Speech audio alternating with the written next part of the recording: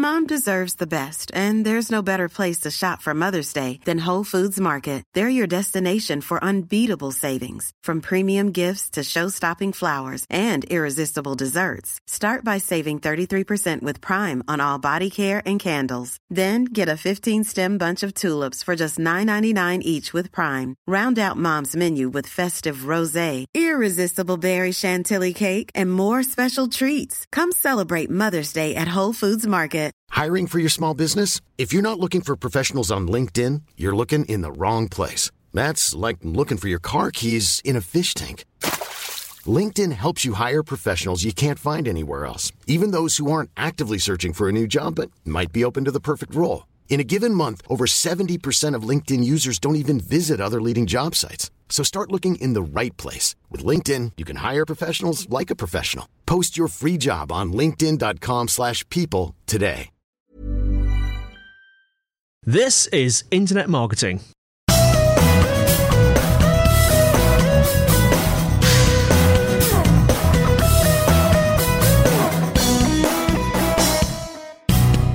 Hello everyone and welcome to episode 74 of Internet Marketing. I am Andy White as usual, and in the laboratory joins me Mr. Kelvin Newman. And is this a questions and answers? Yes, we've got a Q&A session booked in for today. And I do have the paper printed out versions of the questions, but before that, we have an audio question, don't we, from Mr. Eric Sundberg. Should we have a listen? Yes.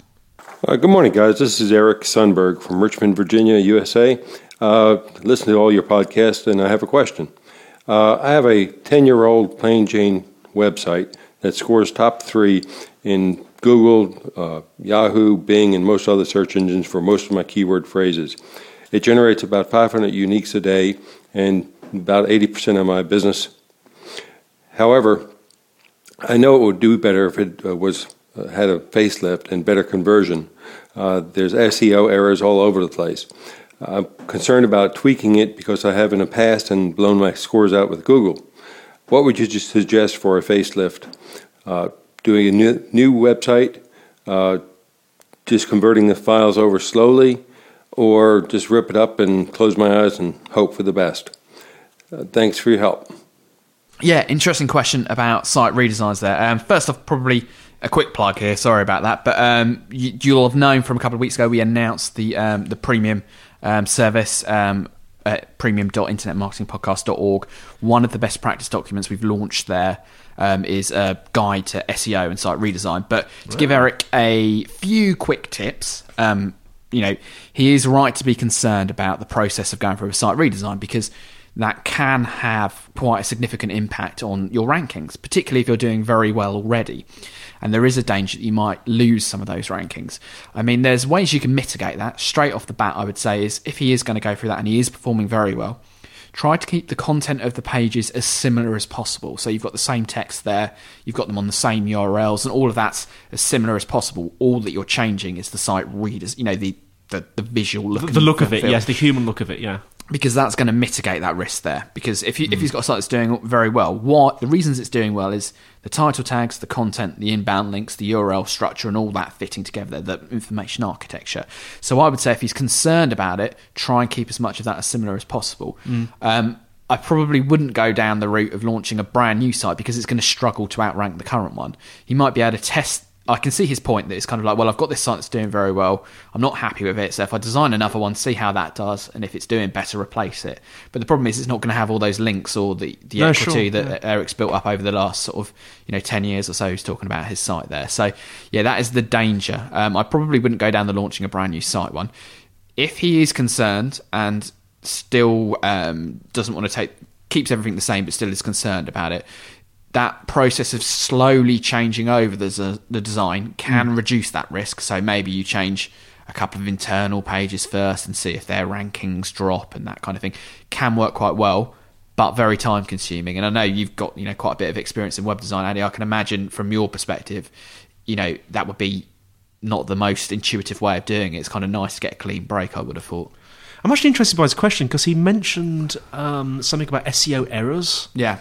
I'm just trying to wonder what he meant by that. Well, yeah, I mean, I suppose what I assume Eric's getting at there, and this is sometimes what's nice to have these follow-up questions that we're trying to do these live chats. You could do an interactive show here, but like I mentioned, but yeah, I suppose what he means there is there are things about it which he could improve from an SEO point of view. So it might be maybe he's not got the ability to edit the alt text, or he's knows that there's areas of the site that don't get spidered particularly well because they're buried in the navigation.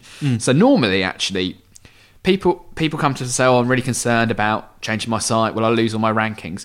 But if you do the redesign properly, all of the benefits of what you're doing correctly will outweigh the initial downside of the change, and then when Google realise that you've changed, all your redirects get transferred over, you end up better off. So that's always another top tip for if you're redesigning is get everything you possibly can right, because then that will reduce the risk of anything, of a reduction in traffic there. Just going back to that original question that you asked me a couple of minutes ago, actually, about experience with changing sites. I mean, my experience is mainly with content management systems, specifically WordPress, and I don't think Eric mentioned what he was using. I'm not sure if it's a static site or was using some sort of content management system. Content management systems, if they're anything like WordPress, will make it easier to change the appearance without losing any of the data. But if it is a static site, it is a bit fiddly, isn't it? That is one of the benefits of sites like WordPress, because when you change a theme,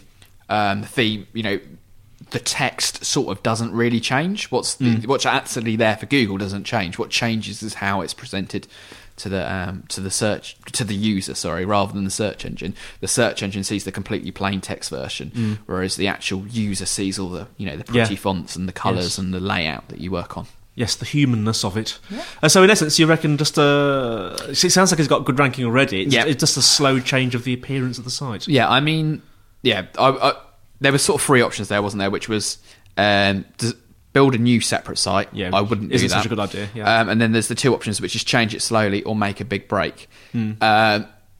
I suppose it depends on how dated you feel it is and how unhappy you are. Because if you think it's a really dated site, there's a good possibility it might not be doing very well from a conversion rate point of view.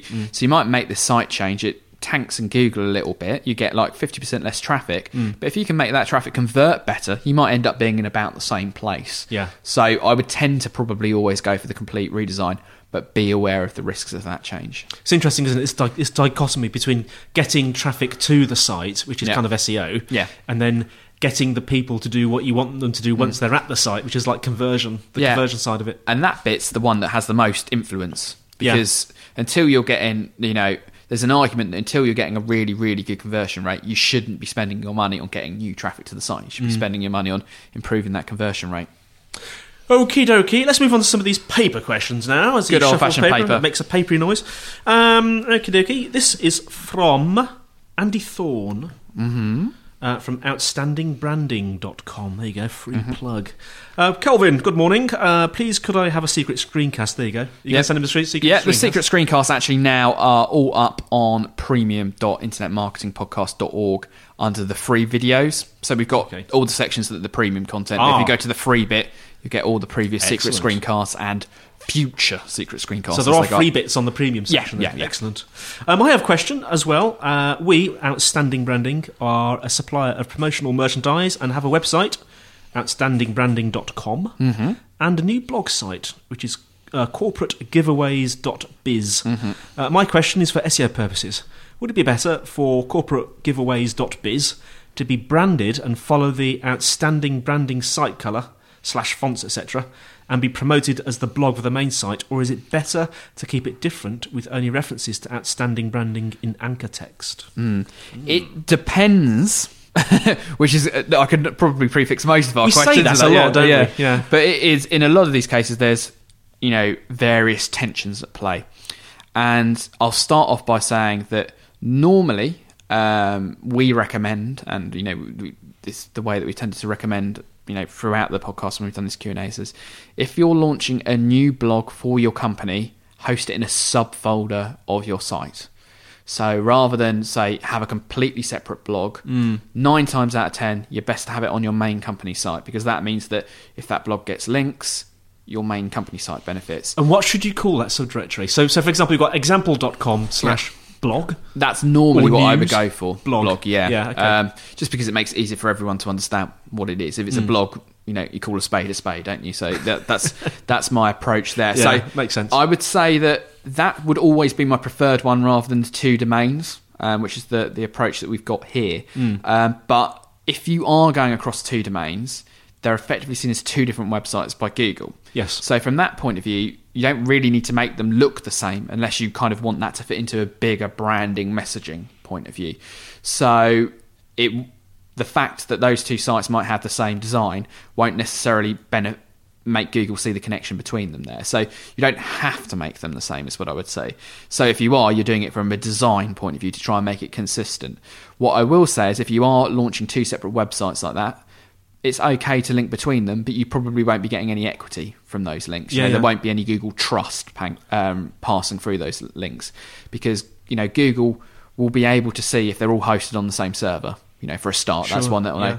They're able to tell if it's all who owns the domain is the same for those two websites. They're pretty good at determining when you've got these links between sites. So it doesn't mean it's a bad thing, but you're not going to benefit them. So what I'm saying is don't go setting up 200 blogs and linking them all back to your homepage, because you won't get any benefit out of that. Right, can I throw a curvy spanner into the works? Yeah, go for it. Curvy spanner coming up. You mentioned that a subdirectory is probably better than a separate domain. What about a subdomain? blog.example.com. Yeah, I mean, it's a interesting one, and it's similar to actually when we were talking about international versions of the site probably a month or two ago now. A subdomain, so that is like for the premium one, we've got premium.internetmarketing internetmarketingpodcast.org. That won't benefit. It's treated as connected to that domain name, but it won't benefit from all of the links that the main site has. Okay, so it's kind of a halfway house, that you don't really get any of the benefits of it being on the site, and you don't really get any of the benefits of it being a separate site, because there is a benefit of doing it on a separate site sometimes, where it's completely freestanding campaign, because they're talking about corporate giveaways there. That might have a slightly different audience to their main business. It might be a specific subset of their audience that they're trying to target. If that's the case, then actually a separate domain name can work quite well. Yes. Because if there's a kind of coherent separate audience for that blog, then it might make sense to host it separately.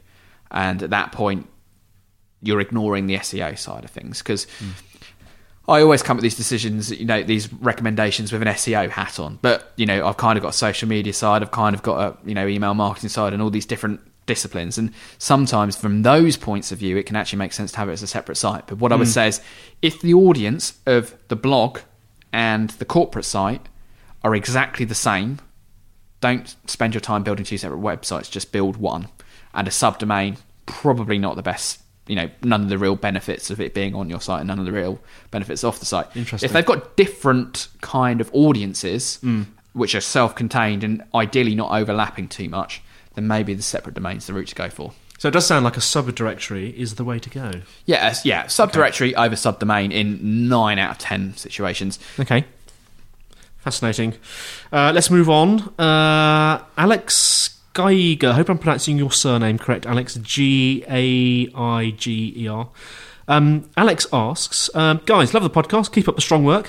One question: where is the search box on your site? I didn't see it within the first 5 seconds of perusing your homepage. I'm surprised it's not more visible.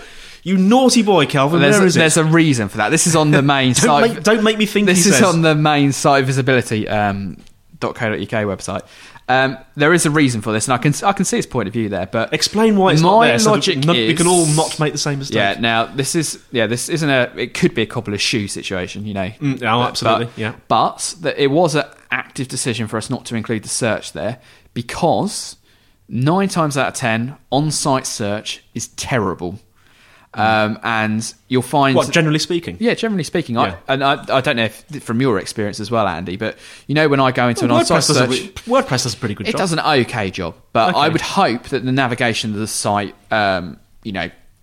helps navigate there. So it was an active decision, but yeah, fair play. If people are expecting a search box, then maybe it shouldn't be there. But I'd be interested to hear, if anyone wants to get in contact, so you can drop me an email at kelvin.newman@sitevisibility.com, or via the Twitter tag...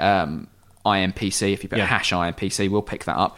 Do you think every site should have on-site search, particularly if it's a relatively small site where you're only dealing with a couple of hundred pages maybe? But I know he did have another question rather than just slagging me off. He did, and also I would say this is the guy that interviewed Jakob Nielsen a couple of weeks ago, the usability guy, who I'm sure, I might be wrong, Jakob, if you're listening, I'm sure Jakob would say always have a search box on every page. Yeah, it's one of those ones where we did have a reason for it, but I can see the point. Did we explain what the reason we don't have one is? Jewelry isn't a gift you give just once. It's a way to remind your loved one of a beautiful moment every time they see it. Blue Nile can help you find the gift that says how you feel and says it beautifully, with expert guidance and a wide assortment of jewelry of the highest quality at the best price. Go to BlueNile.com and experience the convenience of shopping Blue Nile, the original online jeweler since 1999. That's BlueNile.com to find the perfect jewelry gift for any occasion. BlueNile.com. I'm Sandra, and I'm just the professional your small business was looking for. But you didn't hire me because you didn't use LinkedIn Jobs. LinkedIn has professionals you can't find anywhere else, including those who aren't actively looking for a new job, but might be open to the perfect role, like me. In a given month, over 70% of LinkedIn users don't visit other leading job sites. So if you're not looking on LinkedIn, you'll miss out on great candidates like Sandra. Start hiring professionals like a professional. Post your free job on linkedin.com/people today. Hey, it's Danny Pellegrino from Everything Iconic. Ready to upgrade your style game without blowing your budget? Check out Quince. They've got all the good stuff, shirts and polos, activewear, and fine leather goods, all at 50 to 80% less than other high-end brands. And the best part? They're all about safe, ethical, and responsible manufacturing. Get that luxury vibe without the luxury price tag. Hit up quince.com/upgrade for free shipping and 365-day returns on your next order. That's quince.com/upgrade. Yeah. The reason is because I think that they're so terrible, and hopefully that. Oh, right. Okay. If you actually go through to the blog where the podcast is located, there's a search functionality there, so you can search within the podcast. Also, because it's a WordPress site, and when people type in internetmarketingpodcast.org, it actually redirects to the site visibility blog where the podcast is for the category of Internet Marketing Podcast. Does that mean the search box won't be there by default? No, there is a search box there on that level. Right, part 2 of Alex's question. I'm searching for an answer to this question. How did you guys put the show notes /summary on the podcast title screen on iPhone? Brilliant. Yeah, that's me. That's my. Well, this is your department, Andy. It's really easy, Alex. The iPhone is a funny blighter, and basically, blighter is an English word that just means funny thing. It's a bit of a swear word. Actually, might have to remove that from the podcast. Basically, if you copy the description leave it in the comment. Sorry, let me just back up a minute. If you're in iTunes, which is what I use to tag my MP3 files, and you do on a PC, I think it's Control-I, on a Mac it's Command-I, which brings up the little information box, or just go right-click, get info. You can actually use iTunes to fill in the tags on an MP3 file. And if you look on the first tab that you see, the sort of general info tab, at the bottom there's a comments box. Well, I always put the show notes and the comments in there, but here's the clever bit. I also copy those comments into the lyrics field, which is a separate tab.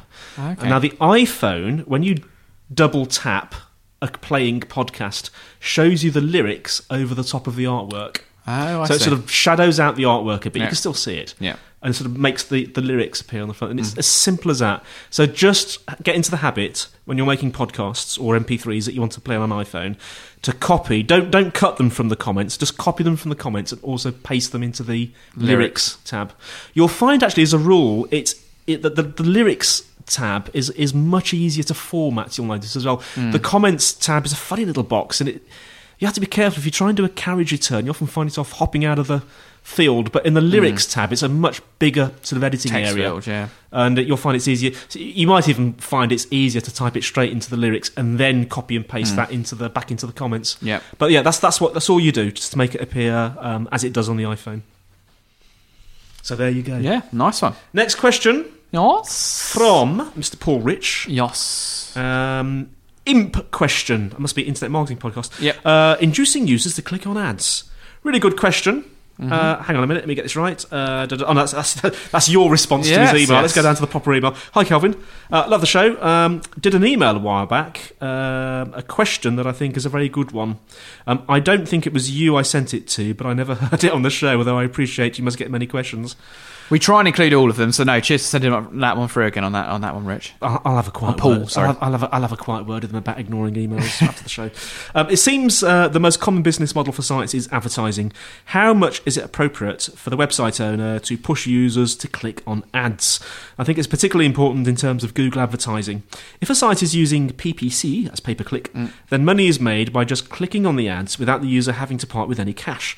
It seems like a win-win situation, but not for Google. How much do Google take an interest in the content of a site on which they put ads? Would they penalise a site for asking users to click on ads, as this might not be considered organic?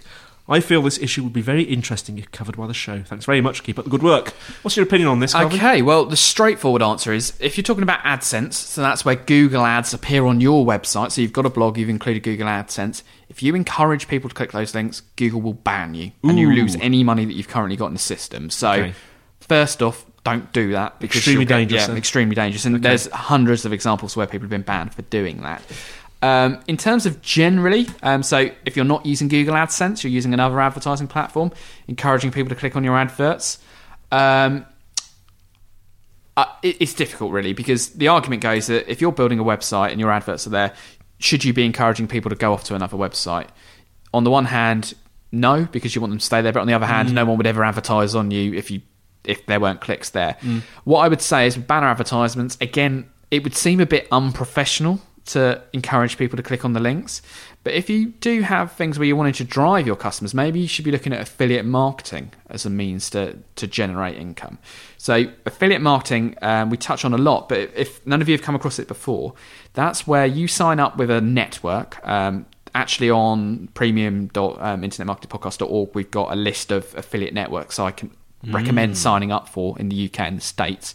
So as a publisher, you sign up for these and you can see who their advertisers are. So say for example, I've got a website about cycling and I sign up for affiliate window in the UK, and they have a relationship with Evans, a big cycle shop here in the UK. So then whenever I mention a product that's on Evans' website, I use a special link. So I don't just link to evanscycles.com. I use a Win127, a special code that you use. Yeah, that says it's from your website. Yeah, it says it's from my website. And then if anyone goes through and buys that, I get a commission on that. So it's like, I think on the, I don't know, from my cycling website, I think it's about 5% or something from Evans there. And you've got this for just about every conceivable sector in the world. And that's how websites like Money Supermarket, Money Saving Expert, that's how they make their money, just by sending people through to links that they get a little bit of a kickback from. So if you want to make money by encouraging people to do certain things, then affiliate marketing's the preferred way of doing that.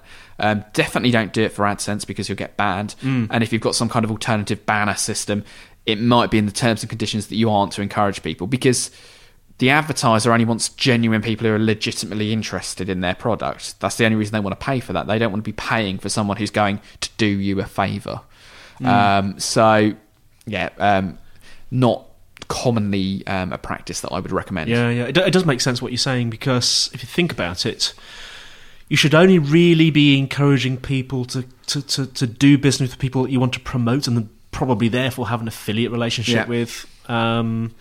The idea of encouraging people to just generally click on the ads on the left or the right or at the top, I can see why Google will get very upset about that. Yeah. And talking about affiliate links as well, probably I don't know how long ago it was now, but a while back we interviewed, if you go back through the archive, we interviewed Alice Navarro, I think was her surname, apologies if I've got that wrong, from Skimlinks.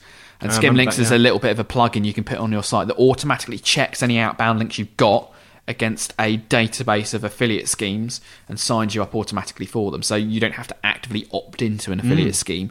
If you link to Evans, you only ever link to them once, but then 5 people go through and buy a bike off the back of that, you can get some money from that as well. So it's well worth looking into that one for an option there. Excellent. Let's move on to, I think it's the final question. Let me have a feel of the piece of paper. And indeed, it is the last piece of paper. Who's this one from? Ant. We've heard from Ant before. I think Ant sent this one in as a follow-up question. Ant Stone, I remember Ant. Yes. Hi, Kelvin. I have a question. Let me just readjust my piece of paper. I have a question which you could possibly cover in the podcast. I've been writing a travel blog for a few years. It has a low readership, but a relatively high rank compared to similar blogs. My question is, I've kept the blog on the same theme since the blog's inception, i.e. Skin. I presume he's using a WordPress site. But as with all mails in the world, I've seen bigger, better and more powerful themes. Yes, size does matter. Will changing my WordPress theme affect anything from an SEO perspective? And what kind of built-in features should I look for in a new theme? As an afterthought, is changing the WordPress theme a good time to do anything else, such as housekeeping, security, etc.? My site is www.trailofants.com, and thanks to everyone who makes the podcast possible. It is without doubt the most anticipated podcast subscription, and I'm an avid fan of the medium. Oh, isn't that nice? Oh, it's kind words. But he's also bigging up podcasting in general. Yeah, no, I mean, I'm a big fan of the medium as a whole as well. But yeah, thanks, Ant. Right, what's the answer? We actually serendipitously, is that how you say that? Try saying that quick. Yeah, we sort of touched on this a little bit earlier when we were talking about the redesigns, weren't we? To Eric's question. Yeah. WordPress kind of uses a standardized sort of markup, and the PHP that it uses is generally quite similar. So when most of the time you change themes, it doesn't have a huge impact on the code that Google see. It does if you're changing, like, okay, you're going from 3-column menu, 3-column design to a 2-column design or any of those kind of things. That could have an impact. But generally when you're changing themes, it's not going to have a huge impact on your rankings. There are quite a lot of, and I'll include in the show notes, some sort of premium themes like Thesis, which allow you to do a lot of the design yourself. I've heard of Thesis. You have to be careful how you say that, don't you? Yeah. Thesis. Yes, I've heard of this one. Which is kind of a premium one, which kind of comes in a default look, but then within it allows you to do a lot of the design yourself, which is hugely powerful. Yeah. And quite a lot of WordPress developers use it as a framework to build their own personalised I've heard of these, because there are others, and I can't remember, for the life of me, I can't remember their names. We'll add some to the show notes, won't we? Because we'll have to whack them on the show notes. But basically, this is a theme that is so clever that you can adjust the theme itself. Yeah. So, I would say if you're unhappy with your current theme, changing it in WordPress probably won't have as much impact as a general site design, as we were saying. But don't change it too lightly, because it could have some impact. But as Ant was saying, it might be the opportunity then at that point to consider improving some other things. So if you've got a permalink structure in WordPress that's not particularly friendly, maybe that's the point to turn that on and get that sorted. Other things to bear in mind as well. You talked a bit about security, and we did a bit of a WordPress security special. Yes, that was one of your brain dumps, wasn't it, a few weeks ago? I love WordPress, but it is so easily hacked if you don't keep it up to date. And at which point it becomes terrible when you just are asking to get yourself banned from Google without even doing anything wrong, just by not updating. So you've got to keep that updated. That's just as a little addendum there. I mean, I just before we recorded this, I was with a colleague. Had a meeting with a colleague this morning, and he was telling me how he actually runs a sort of mini ISP. Yeah, and he was telling me how. Was it 3 or 4 of his clients were hacked simultaneously because of an SQL injection attack? Because somebody was using a weak password. Yeah, it was just a dictionary word. Don't use dictionary words as passwords. Yeah, another top tip for security on WordPress is don't delete the admin account. Yeah, so create a new one that might be Andy74 or whatever it is that's the your username. Don't use admin, because there's 2 things they've got to hack to get into WordPress. It's your username and your password. If you make your username admin, they've already got that one sorted. So they've only just got to run dictionary words through there until they get something that hit. The other thing is, he was talking about, I'm assuming, Ant, that you're up to date, knowledgeable on the good plugins like All-in-One SEO. Kelvin, do you use that one? Yeah, I recommend that one quite highly, All-in-One SEO. That's one of the standard plugins I always put into WordPress sites. Yeah, no, that one's really good. Comment Relish is another one. Yeah, and this isn't deliberate; these questions have come in, but that's another one that we've done a best practice paper on for the premium, the premium site as well. It's a list of like the 20 essential WordPress plugins that we've got there. Brilliant, excellent. I think that concludes our questions. Have we fully answered Anthony's question there? Yeah, I hope so. And just to say on that front as well, we're still taking all the audio, the text and audio Q&As for the regular podcast, and we're also in the process of introducing some live video ones where we can respond and answer to questions as part of the premium service as well. Excellent, nice one. So I will bid farewell. I'm Andy White. I'm Kelvin Newman. Adieu from me. See you next week. Have a great week. All the best.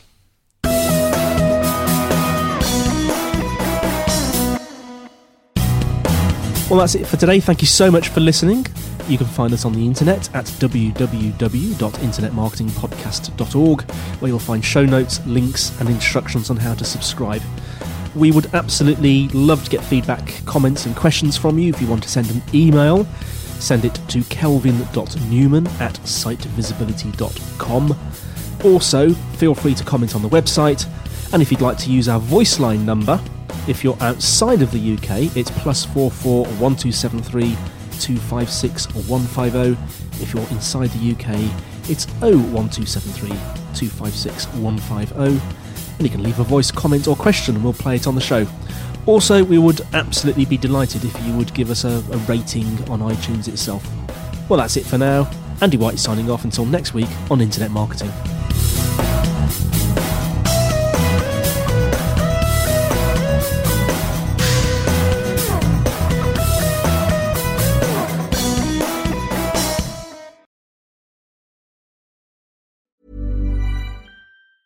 Even when we're on a budget, we still deserve nice things. Quince is a place to scoop up stunning high-end goods for 50 to 80% less than similar brands. They have buttery soft cashmere sweaters starting at $50, luxurious Italian leather bags, and so much more. Plus, Quince only works with factories that use safe, ethical, and responsible manufacturing. Get the high-end goods you'll love without the high price tag with Quince. Go to quince.com/style for free shipping and 365-day returns. Mom deserves the best, and there's no better place to shop for Mother's Day than Whole Foods Market. They're your destination for unbeatable savings, from premium gifts to show-stopping flowers and irresistible desserts. Start by saving 33% with Prime on all body care and candles. Then get a 15-stem bunch of tulips for just $9.99 each with Prime. Round out Mom's menu with festive rosé, irresistible berry chantilly cake, and more special treats. Come celebrate Mother's Day at Whole Foods Market.